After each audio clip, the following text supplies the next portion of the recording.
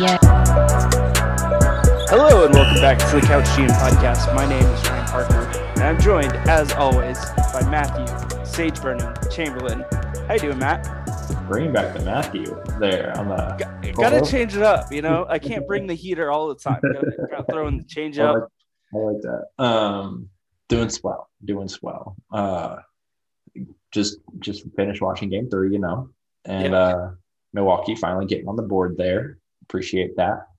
We thought about recording after Game 2 when Phoenix was up 2-0, but needed to get a little more life from both sides of the competition.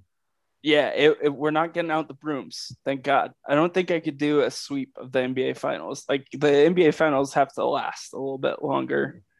Thankfully, it's not every other night yet. Like, we kind of got a couple nights in between. But yeah, we can't be doing this quick NBA Finals series here. I need more basketball in my life. We've got at least Suns in 5. Yeah, Suns in 5. That was the prediction. Hey, when Bobby Marks came out with Suns in 5, I started feeling a little bit more confident in my pick, and then after tonight, my confidence is all but tanked. Yeah. So we'll talk about that later, though. Before we get too far into episode 115, Matt, can you believe this is the 115th episode? It's insane. It's one of my favorite podcasts, though. The immediate reactions to the NBA Finals. It's fun. We've done quite a few of these last couple of years. But before we get too much further, let me remind you to follow us on social media, on Twitter and on Instagram. You can search Couch GM Podcasts and you'll find us there. If you haven't already, also give us a rating or a review, and we would greatly appreciate that. In episode 114, if you missed it, we talked about a finals preview. You can go check that out and get our thoughts before the series started and our series predictions. We also did a couple 1, 2, 3 Cancuns for the conference finals teams, the Clippers and the Hawks, who are no longer in the playoffs. So go check that episode out. For news, we got nothing. We're just talking actual basketball. No 1, 2, 3 Cancuns this week. So let's get right into it, Matt. Let's talk Game 3 NBA Finals. What are your thoughts? What were your first immediate reactions after Game 3? I don't feel like Milwaukee really fixed anything. They had some shots. Yeah. So real quick, Game 1 and 2 really felt like Phoenix just is it bad to say like came out with a plan? Like they kind of imposed their will. Like they just played like Phoenix basketball, and it seemed to work. And Milwaukee seems and understandably overly dependent on, we just need Giannis to go berserk, and then hopefully everyone else can just be like at least average, and that'll be enough. And I mean, in Game 2, Giannis went berserk, but everyone else played like trash. Mm-hmm. Game 3, I mean, Middleton had his first half run. Drew hit some shots for sure. He had good Bobby Portis minutes. And again, and most importantly, Giannis went just absolutely bonkers. So he's like, put up like 83 points now on 45 shots. Oh my God. Like, that's ridiculous. But like, I don't feel like they really did anything significantly different from the start of the series to now. Yeah, I think the biggest adjustment has just been putting Drew Holiday on Chris Paul, right? Like that was a great Game 2 adjustment. Unfortunately, Drew's offense was so bad in Game 2, it kind of negated it. But yeah, like that's a great adjustment. Yeah, it's kind of weird it took till Game 2 to make that adjustment. You'd think it would be have your best perimeter defender guard the lead guy on the other team's offense from the perimeter. Crazy. And like to press the ball like all the way up the floor. Like that was another Game 2 adjustment that has seemed to make a big difference for the Bucks, at least defensively.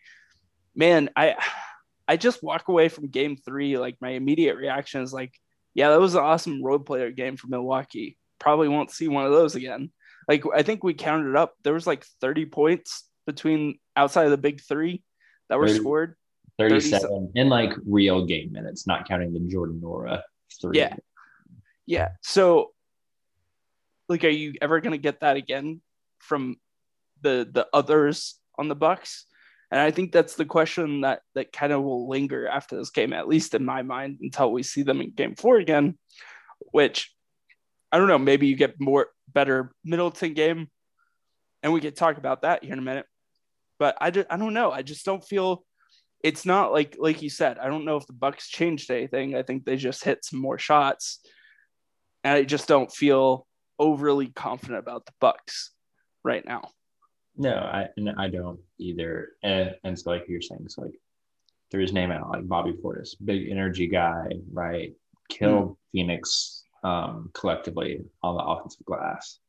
Bobby Portis, obviously, like that's one of the things he does well. Whether you're playing him with Brook or if he's just the lone big man out there, or if he's playing with Giannis, like it really is conducive to killing them on the glass, and especially with Ayton like tonight in foul trouble, and then not really having a backup 5 besides Frank the Tank.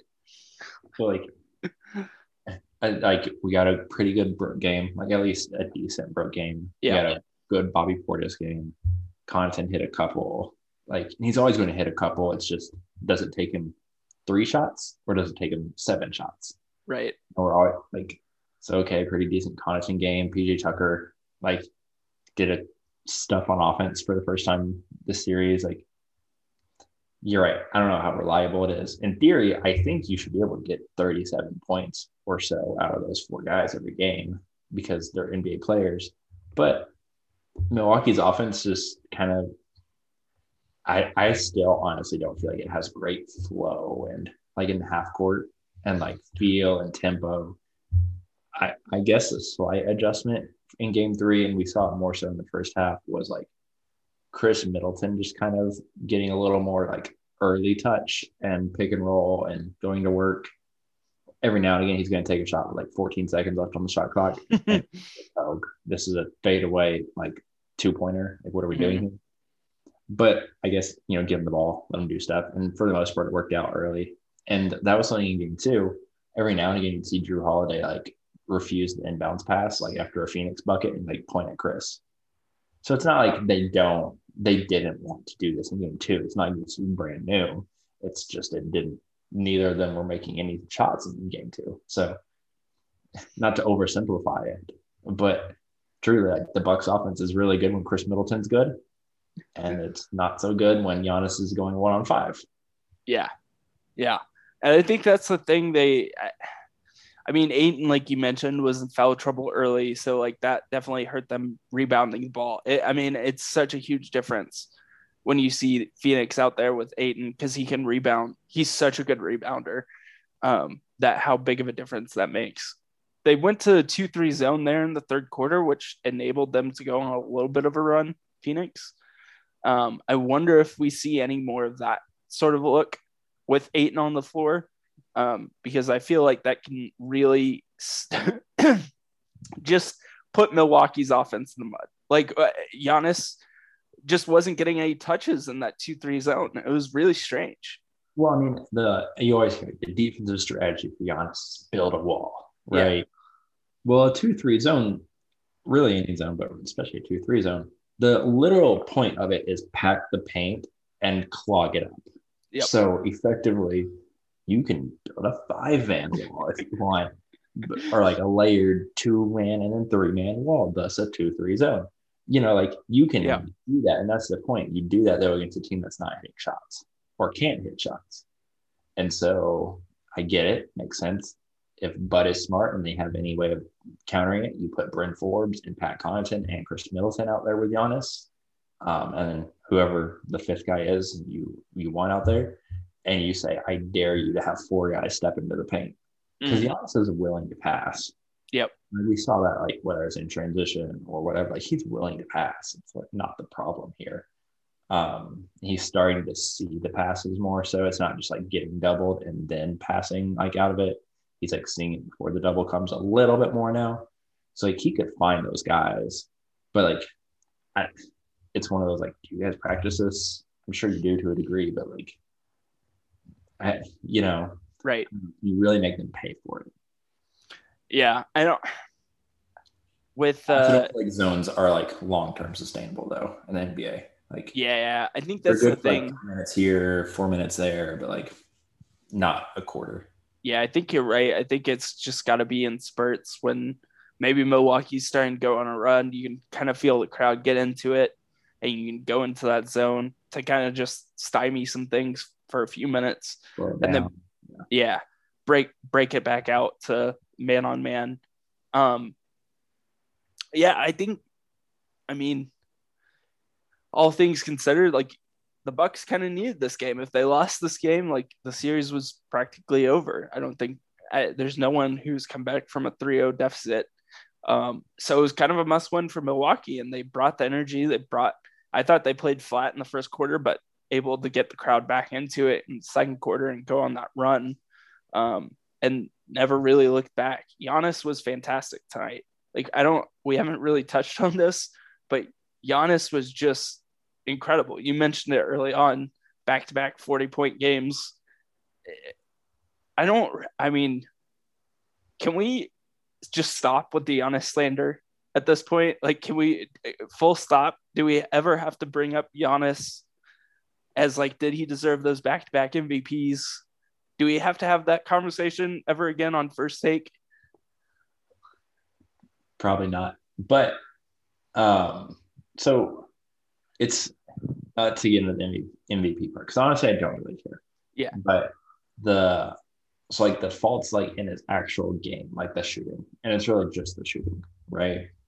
Um, I it's not that those aren't still valid concerns because they are like the free Right. throw shooting, 3-point shooting. Although he did knock down a decent amount of free throws, he got on a little run there.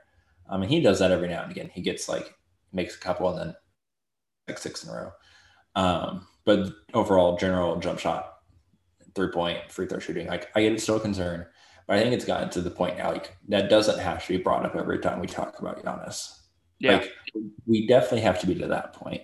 Like we don't do that with other guys like necessarily that are at that level because Giannis is at all caps that level of Yep. player.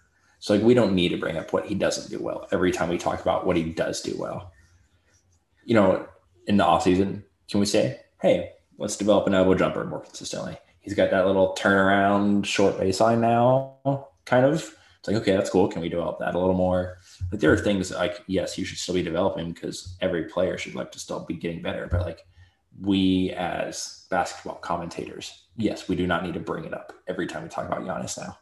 Because there's no point. Like, let's talk about how like he just is putting everybody in the basket right now, and there's nobody who can stay in front of him. That's been some of the like one of the most incredible developments of this playoffs is Giannis just realizing there's like maybe one dude in the league who's as strong as me, and I can just put everyone in the basket, and I'm just gonna try to dunk on everyone. Like that's been his usual mindset, but I feel like he's added just enough post moves, and his footwork has gotten a lot better to the point where, like, if he's one on one in the post, like it feels like it's going to be a basket more times than not. Like he kind of feels like a modern big man in some like in a way, right? Like he's not. Yeah, it's like effectively how we used to see like a big like they would catch like 8 feet from the basket, and I'm talking like the bigs how then catch, turn face, and then most of the time they put it back with their back to the basket and do a move or whatever. Giannis, more modern day, is like one dribble and like he sees real quick, like, am I just going to barrel through you? Am I going to Euro? Am I going to do like the little half spin, bring it back? He kind of has like different moves down there, different finishes. And so that's something we talk about with bigs all the time. I know you and I, is like bigs aren't dead. It's just unskilled bigs are dead. Right. And so Giannis, if we're effectively just calling him a big now, which there's this semi-separate discussion to be had about that. He's got legit moves then to be a big Patrick Ewing, Akeem Olajuwon type moves, where he's just like, I can go through you because I'm bigger and stronger, or I can go around you, I can go over you, I can do different things. And that's the impressive part is he's working in an 8-foot space because he can't step back further than that. like consistently. So he's really limiting his own space to work, but he's gotten so good within that space now. Like, and he can see the different finishes and do it consistently. Yeah, that I think like I don't know if you can call this a signature move, but the under the baseline and then reach back up to either dunk or lay it in, like that move is just ridiculous. And I don't know if I haven't seen it stopped. It feels like when he goes to that, it's a bucket or a putback or something else, something positive for the Bucks. Yeah, he was just absolutely incredible tonight. And that can't, I mean, if we're talking finals MVP looking ahead, like he's planted if the Bucks win, that's it. That's the guy, right? Like there's the Bucks win, it means he's going for like what? Like minimum 30. Like he has to go for at least 30. Yeah. For them to win a game. Like I almost see like no scenario at this point where if he doesn't hit that, they can win the game. And therefore, if they do end up winning the series, that means he's going to average like 35 plus points per game. Just insane. Like great performance from him. Just fun all around. And we've touched on the Bucks role players some. Like you said, Bobby Portis gave good minutes. I don't know. We kind of talked about Chris Middleton a little bit. I just feel like he still hasn't shown up to the series. And we talked about this in episode 114. This is the best probably perimeter defenders you'll see in this playoffs. Yeah. Is that contributing to this like kind of slow start to the series? Because usually game 3 or game 4 is the Chris Middleton. All right, he's arrived in the series game. At least what we've seen in the last couple of series. So, I mean, Mikal Bridges, like, for example, not really involved in the offense tonight. Very weird. Got, like, no shots. But, again, still, he's going to bring it defensively. And Mikal, like, very, very talented as a defender against Chris Middleton type guys. When he's guarding Giannis, more build of player, he's got to be a little more crafty with his defense. But when it's Middleton, the 6'6" wing, he can kind of just be more straight up and down, and he can do different things with I can, take a shot to the chest and still stay upright and stay in front, or I can slide my feet, or I can poke the ball away from behind. Whereas he doesn't have all those options when he's guarding the Giannis type guys because he can't physically handle it as much. Because he's just not that big of a dude in terms of girth, But Chris Middleton's a great player for him to guard because you're not really worried about him being this super speedy guy, nor is he gonna physically overpower you. You just kind of have to stay in front, generally, and then get a hand up. Yeah. It's not Chris' greatest handle either. So Mikal, I'm sure, is not going to let him just, walk into his shots or, it's if you're going to get into it, you're going to have to do it a little different than you're used to. I mean, Middleton went for 18 on 14 shots. It's pretty good efficiency, like you mentioned. So it's do I knock him that much? And they won the game by 20?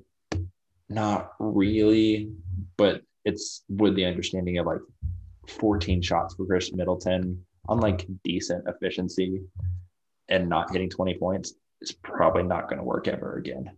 You can't assume that will result in a game 4 win. If he plays the exact same he did tonight, I don't think the Bucks win because everything else had to go right for the Bucks. This kind of transitioned us into the Suns talk of the Bucks were hitting tons of threes. They were overly out rebounding the Suns. Like we mentioned, Mikal had a bad game offensively. Devin Booker, which we haven't brought up yet, had his worst game. Straight up. Ayton got in all the foul trouble. The role players, Jay Crowder hit a bunch of threes. Thank goodness. Otherwise, there was the Suns wouldn't have hit 100 tonight without Jay Crowder's 6 threes. So it's everything else had to go right for the Bucks and go wrong for the Suns for the Bucks to win by 20. So it's if of all those laundry list of things, if half of them happen again and half of them go back to normal, whether that's the Suns slightly elevating back to normal, the Bucks slightly regressing back to normal. If Chris Middleton does what he did tonight again, I don't think the Bucks win. Yeah, I think that brings me to the Chris Middleton point I brought up, is just like we talked about in our preview of like, it feels like Chris Middleton has to score like 25 to 30 points on good efficiency for the Bucks to really win the series. And I just don't know if we're getting that type of performance from Chris Middleton in this series, just because of the defenders the Suns can kind of throw at him. This isn't, it's not a knock on Chris Middleton, but it just feels like he has this tendency to just kind of fade back. Like you mentioned he had 18 points in the game. He had 15 and a half.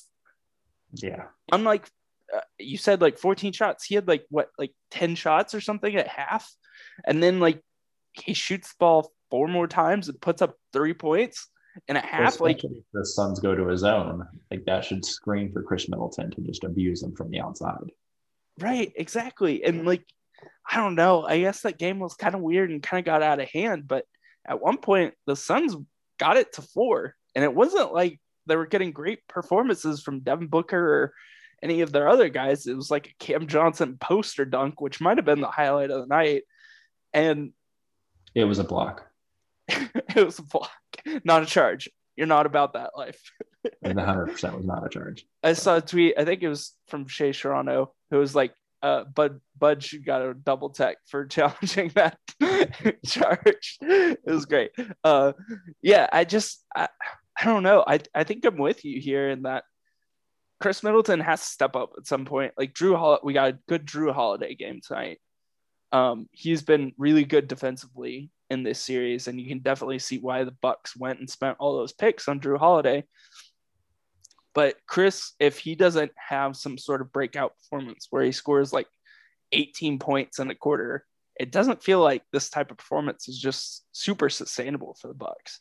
Yeah, and we mentioned at the end of like the Bucks Hawks series, like who has Chris gone against that it's like he had to really work to get his points. You know, they came through Brooklyn, who obviously like that was their big flaw all year, aside from injuries, was what was the defense going to be.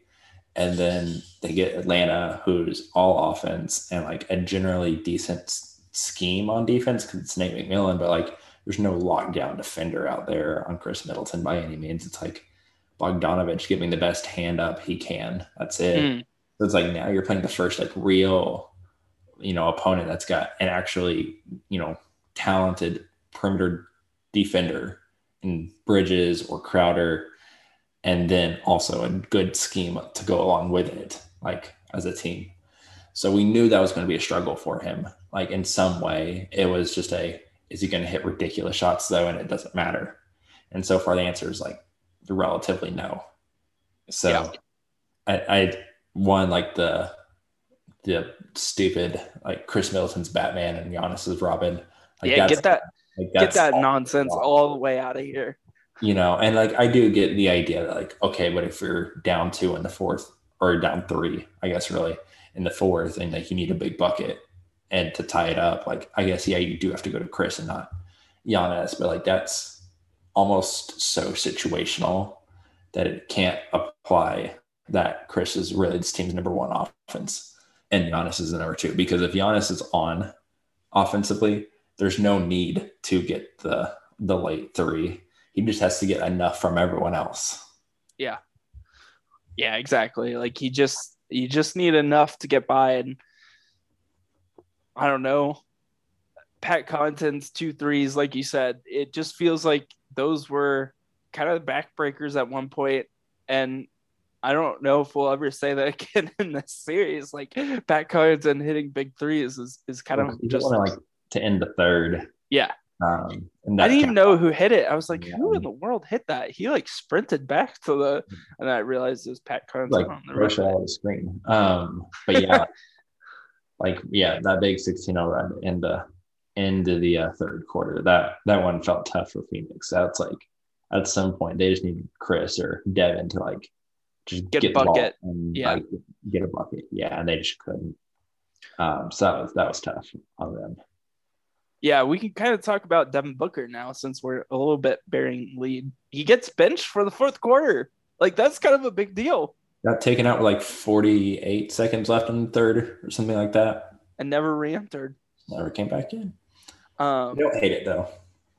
yeah, we were kind of talking about this off air. I kind of want to like, if you're a coach of the Suns, what is your thought process there? If you're Monty Williams, what's your thought process? Yeah, I pretty much would have done the same thing of like just throw Chris and other guys out there, get one last push. I mean, I probably would have started the fourth with like Chris, and then also like I wouldn't even care about the foul trouble with DeAndre Ayton. Like it didn't matter. We were down by 20. Like if you're getting in the game, it's with him. Like getting back in the game, he had to be in. So like Chris, Ayton, I mean Crowder, just because he's hitting. We mentioned Cam Johnson brought some good minutes, and then I would have been fine just going with Cam Payne. You weren't stopping anyone at that point anyway. I mean, by anyone, I mean Giannis. Yeah. So like, screw it. So I would just put like all the offense in to start the fourth like that, and just said we're going at him. Like either it's Chris Paul, Cam Payne, pick and roll or drive, and then kick out to threes or lob to Ayton, or we're going to lose by 20 anyway. So let's just go at them with the best offense we can throw out there. That doesn't include Devin Booker. If we get it down to 15, I think Monty would have put him back in. That's what I would have done too. But if it didn't work, then you probably weren't coming back anyway because the Bucks were just that on tonight. So I think Monty handled it fine. I'm kind of, like I mentioned, kind of cool with Booker not playing the fourth because for all the just lineup reasons I mentioned, but plus didn't log excessive minutes that, like, honestly, like we said, wouldn't have mattered. Yeah, so, kind of the unnecessary wear and tear. He only played 29 minutes tonight, so off of 2 days rest, like you only played 29 minutes, and then you got another night of rest, and then kind of come back and hopefully get game 4. Like if the Suns get game 4, that series, it's not looking great for the Bucks. And if you feel like you can get Devin Booker some of that rest and get his legs back under him, I just thought he settled most of the night in this game. Like anytime he got the ball, it felt like he was taking a 3-point shot, and that's not necessarily his game. He gets going when he gets the rim, kind of gets in that mid-range area. And it just felt like he was pressing quite a bit, trying to get the 3 to fall. And he went like 1 for 7 really quick in that first quarter. It just kind of a rough outing for him, I guess. Yeah, 3-14 overall, 1 for 7 from 3. Wasn't getting to the line. Only took 5 free throw attempts the whole game. I mean, well, through 3 quarters, I guess, his whole game. So yeah, and that's part of it is I think most people have always thought of Booker as just a shooter. Yeah. And if you watch Devin Booker enough, you realize that's really not his thing. Like, it's not that he can't shoot. He obviously is a very talented shooter. Like, he really wants to go to the rim or get into the mid-range. That's what he wants. So, like, for him, 50% of his shots being from 3 is way too high for, like, how he actually likes to play. He likes to keep that closer to, like, 25, 30% of his shots are from 3. So, yeah, like, in the grand scheme of things, like, Devin Booker taking 14 shots, like, isn't a ton. We know, like, he's usually a 20-plus shot per game guy. So, again, numbers different. Game was going different than it normally does for Phoenix. Maybe that's just what you chalk it up as. Plus, young dude who's never been here before. Like, first road finals game. Just, it's kind of like, oh, nope, you can't do that here. Like, it doesn't work just to jack.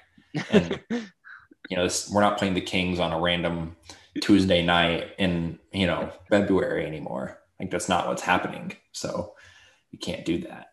And I don't think Devin Booker is going to have another game like this, like at least not in game 4.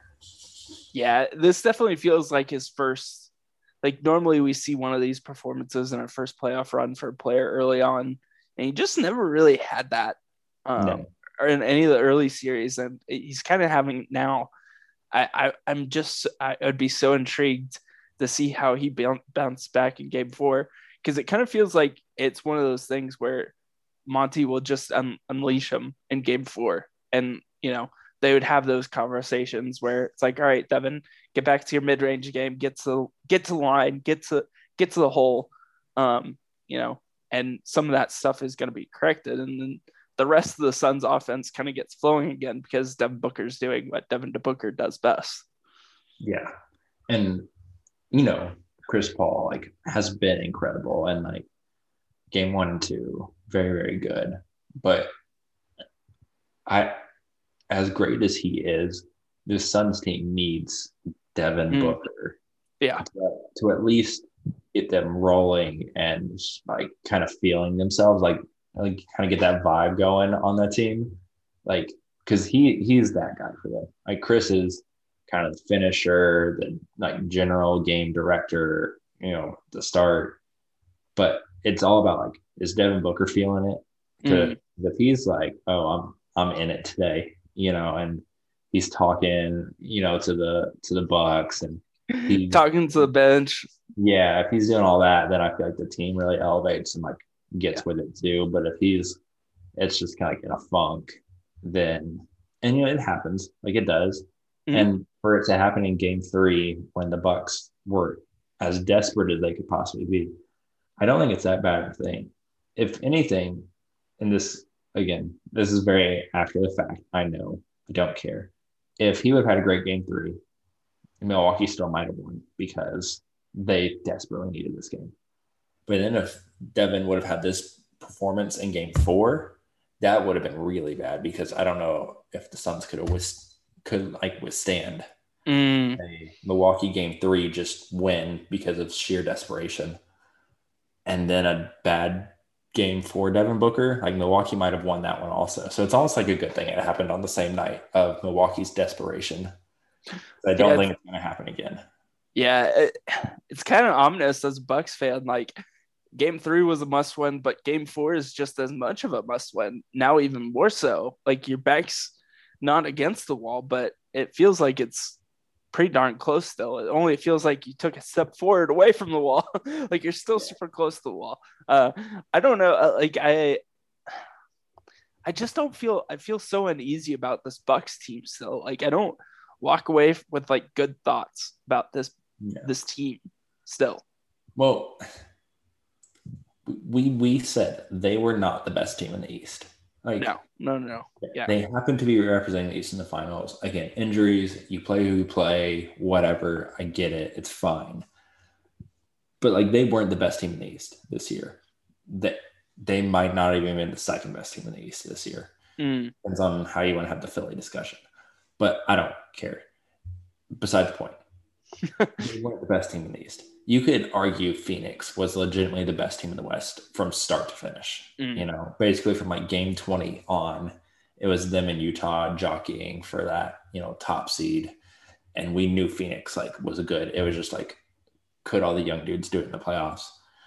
Again, kind of a little bit also of a you play who you play or not, whatever. But they beat them. So at least you had more faith in Phoenix from midway through the regular season on than you ever did with the Bucks, and we've seen the Bucks collapse in the playoffs before. So that's also not a good feeling. Yeah, that's a good point. We've kind of seen Milwaukee on a somewhat similar stage in the conference finals and, being up 2-0 and then losing 4 straight to the Raptors. Right. I don't know. Maybe it speaks more to how the Suns play and Chris Paul and how well he's been playing since returning from COVID, is that it just feels like when you need a bucket, the Suns team can get it, and I'm not sure the Bucks can as easily. So one little thing before we wrap this up. So we've talked about how the Bucks don't have great flow, it kind of feels like Giannis or nothing, and then we'll get the big Middleton 3 and whatever. We touched on Drew is very good on both ends, right? The harassing Chris Paul has really been an issue for the Suns. If for nothing else, they're just getting their offense not as fast, Okay, so as much as Giannis is obviously the guy on the Bucks offense, when it comes to getting other people involved, Drew is still kind of that guy. Because Middleton's not a distributor. He's just not. He'll make the right pass, when it calls for it, but like he's not a distributor. That's fine. He doesn't have to be. We saw it like in the Hawks series when Drew was really feeling it and like putting 11 or 13 assists up in a game. Like it's like everyone was really getting into it for the Bucks. So tonight, Drew has 9 assists, 21 points on only 14 shots. So one, the shots he was taking were much better. They actually fell tonight, whereas game 2, they were like hitting the side of the backboard, whatever. From the perspective of like Middleton's going to take tough, ridiculous contested shots no matter what, to be honest. And like they're either going in or they're not. I credit Mikal Bridges for like making it hard, but like Middleton's taking the same shots, whether Bridges is guarding him or Chris Paul is guarding him. I don't know if it really matters. Like Mikal makes it harder for him to get to his shots, but he's still taking the same shots no matter what. So with that, do you think about putting like Mikal on Drew Holiday just as we're not going to let you get other guys the ball.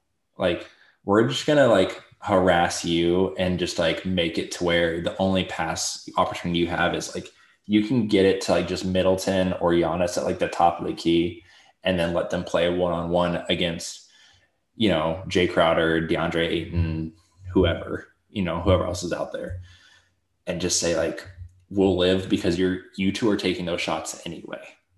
It's an interesting thought. I kind of like that, kind of just doing what Milwaukee's doing to you and just kind of flip it and get Mikal pressing the ball, at half court or just a little bit beyond half court. I kind of like that a little bit. That might be a sneaky good adjustment strategy. Maybe it's a sprinkle it in here and there strategy. Yeah. But just like you're not going to find Bryn Forbes open in the corner. Like because my arms are like 7 feet long and I'm just going to make it to where you can't see these passes. Now for the Suns, you kind of got to figure out, okay, well, where then are we putting Chris Paul? Where are we putting Devin Booker? I don't really care. I mean, Chris Paul it's not the guys that really matter. Yeah, Chris Paul's still going to stick on PJ Tucker, I would imagine, right? And I guess the question is, like, do you do it when – because if Lopez and Giannis are on the floor at the same time, that would take up Crowder and Ayton in some combination. So then you have 3 guys for Holiday, Tucker, and Middleton. Yeah, so Paul or Booker is going to have to guard Middleton. Yeah. So I kind of like, though, Chris Paul could do it. Like, he would be pesky and he would draw at least one offensive foul on Middleton. And, I would do it. I think I could see that for like a 2-minute stretch. Okay, we just need to throw something different at Drew Holiday. Like if they do start rolling, just disrupt them. Right.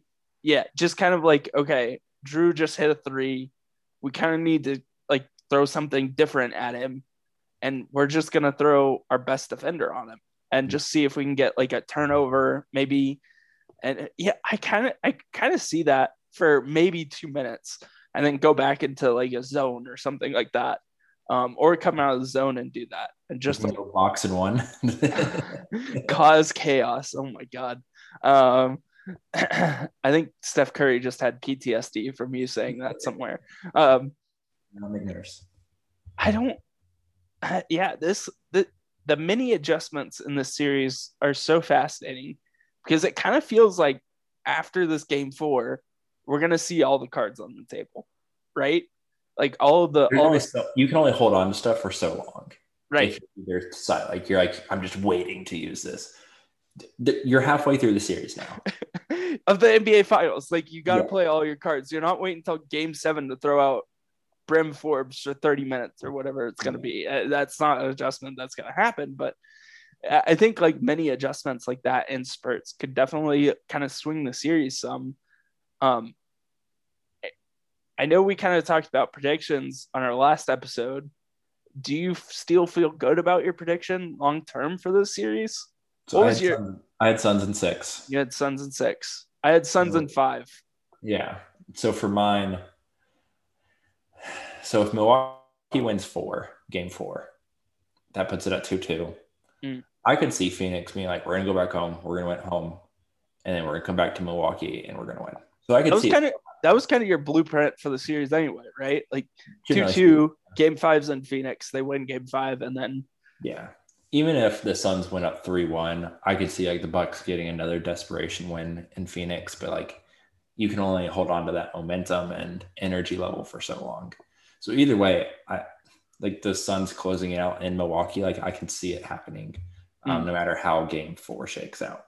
So I still feel pretty good in that. Could I see a 5? Like Suns just win the next 2? Sure, but I still feel 60% sure, positive about the game, the Suns in 6. I don't feel great about my Suns in 5 prediction anymore. Well, and it's not like this game 3 has like swung my opinion of the series. I didn't feel great about my Suns in 5 prediction to begin with. This has just made me even like less confident in that. I would almost say like I feel like this series goes 6. If it goes 7, I would be really surprised. Yeah, I think I'm like 60% sure it's going to go 6, 30% sure it's going to go 5, and like 10% sure it's going to go 7. Yeah, that kind of feels about what I'm at.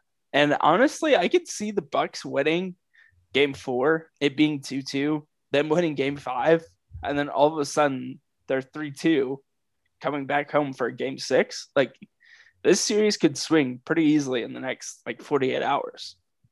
Yeah, the Bucks. Well, it's like the Bucks are unpredictable for how predictable they are. Like, are you guys really just gonna keep doing the same things over and over again and just pray it works out? Like, maybe it's like game 1 they did like all the defensive changes like in that one game, right? Like they did the drop coverage, they did drop, they did switch. They're like, we're gonna stay with, we're gonna over help off the corner, like to prevent the lob. Like they tried every defense in game 1, and it's like they just had like a sheet, like oh nope, didn't work, cross it off, next one, cross it off, next one, cross it off. That's what it felt like they were doing. Like they just had a list. And like, do you think an assistant wrote down all those options for Bud beforehand and just handed him a piece of paper and be like, all right, by the second quarter, if none of these work, you just start crossing them off, go to the next one on the list? That's what I felt like. So now it's like, what else are we gonna do? Like besides just hope like Drew is good enough defensively to take out their perimeter option, and then Giannis dominates on the inside. Like, okay. Yeah. And maybe that's just it. Maybe they're like, we have no other cards. We just need Giannis to be the best player on earth. And that might be good enough. Yeah. I know we talked about Chris Middleton not showing up. I'm just curious what happens when the like Giannis 28-point game happens. I guess we kind of saw that in game 1, but I mean, Giannis can't keep going for 40 forever, right? Right? As long as he's not willing to settle. And by settle, I mean like threes. Well, I'm cool with him taking like a 3 every now and again, wide open. Like he's going to make like 1 out of 3 or so. I'm talking about like he's turning down opportunities to drive. Because threes are usually like they're wide open. He's taking them like within the flow of like a swing. I'm going to take this now. He's usually not like I'm pulling it back out and then I'm going to do like a fake in and out and then pull up. Like he either knows if he's taking it or if he's not. Right. So as long as it's like I'm driving and that's the mindset 99% of the time, I'm cool with the occasional jumper. So as long as Giannis keeps that, again, the Suns don't have like a great forward stopper for him. So just go, I guess, and just either hope DeAndre Ayton doesn't get in foul trouble next time if you're the Suns, or I don't know. I don't know. If Ayton doesn't get in foul trouble, it definitely helps. I don't know if it makes that big of a difference, like a 13-point swing essentially in the Giannis like stat line. I don't know if it would have made a big difference tonight. Yeah. I think it'll make a big difference to like the game 4 on Wednesday. Game 4 is going to be fun. Like that might be the biggest game of the series. And usually that's going to feel like the Monty Williams might outcoach Budenholzer. And like, that's like, it's a very real, tangible, advantage for Phoenix. Yeah. The Booker. It also felt like some of the starters for the Bucks played way too long into that fourth quarter. Yeah, it's like why do we have Chris Middleton and Drew Holiday still out here? Like, he pulled Giannis kind of early, but it was like 3 minutes left and you're up by 20. It's like, all right, let's get these guys out of here. I had to call a timeout, right? And it was like, what are you doing here? Yeah. I don't know. I think the Suns are still going to win this series. If I had to guess, if I were a betting man, Matt, I would put money on the Suns still winning the series. I think it's still a smart bet. I'm really excited to see the finish conclusion of the series. I think it's an interesting combo. It kind of feels like neither team will get back here again anytime soon. At least maybe that's Milwaukee. Like, this is their window. Like, this is it. Yeah, it definitely feels like that for Milwaukee. Like, I don't see Bobby Portis having big finals minutes again anytime soon in a Milwaukee jersey after this series is over. He could have another big game in the series. I'm saying after the series is over. But, yeah, it's going to be interesting next week. Because when is it? Finals ends in 11 days? Play Wednesday and then Saturday. That'll be games 4 and 5, I think. So could be over then. We might make it into one more full week after that. Yeah, so Wednesday is Saturday, and then we have the Tuesday. Game 6, if necessary. And then game 7 would be on that Thursday, the 22nd. Yeah, just a wild series. I know this, we didn't really mention this, but how deflated are you after the Nigerian team beat Team USA in basketball? Cares. Exhibition game, no one cares. I really didn't watch any of it. I watched more of the U19 game than that exhibition game. Because the U19s was fun. They just wrapped up. USA beat France in a good one. So yeah, that was fun. But I don't really care about the exhibition schedule of the USA team. That's not the hot take you're supposed to have on here, Matt. You need to watch more First Take. You need to watch more Undisputed. I think once they get into it, they're like, we have Kevin Durant. The front line of like Kevin Durant, Bradley Beal, Dame Lillard, and Jason Tatum. Like, that's pretty good. It's not too bad. And that's like kind of the B team. It's not even like the A team for the US, which is just insane. Yeah, no, they'll figure it out like really fast. I mean, like FIBA is slightly different rules, you know. Isn't it closer 3-point shot too? Yeah, like the big man can just like stand in front of the rim and like just never move. Like, there's no 3-second call? No. What? So like Precious Achiuwa can just stand there the whole game. No wonder Precious Achiuwa looks so good. Yeah, no, because he doesn't have to move anywhere, you know. So it's like, if you're not going to put 5, are they going to go small ball and just say like, we'll kill you from the outside then? That's the thing. It's like every team's just going to like, that's why Rudy Gobert looks so great in these things. It's because he just stands in front of the room the entire time, you know? So Marc Gasol, Pau Gasol, like they always look great in these because they just stand there. So Kevin Love is just someone's going to think he's going to be worth trading for this offseason is what I just heard. Yeah, and because he's not going to defend anyone on the perimeter. It's amazing. Yep. It's amazing. Well, that's it for episode 115. Matt, do you have any parting words? No, I'm out. I'm trying to get prepped for the draft here in 18 days, Ryan.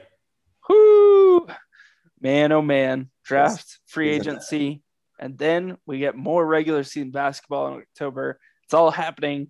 But first, we got to get through the NBA Finals. You know what? Matt, I'm waiting on Daryl Morey to do like I'm going to upstage the finals thing with the Ben Simmons trade. That's what I'm waiting for. Could you imagine? Like, don't forget about us in Philadelphia. We're going to upstage the NBA by trading for Damian Lillard or something like that while he's in Tokyo. That would be wild. Just absolute bonkers. Anyways. Thank you so much for listening to episode 115. We will be back after one of the finals games for episode 116. Until then, we'll talk to you later.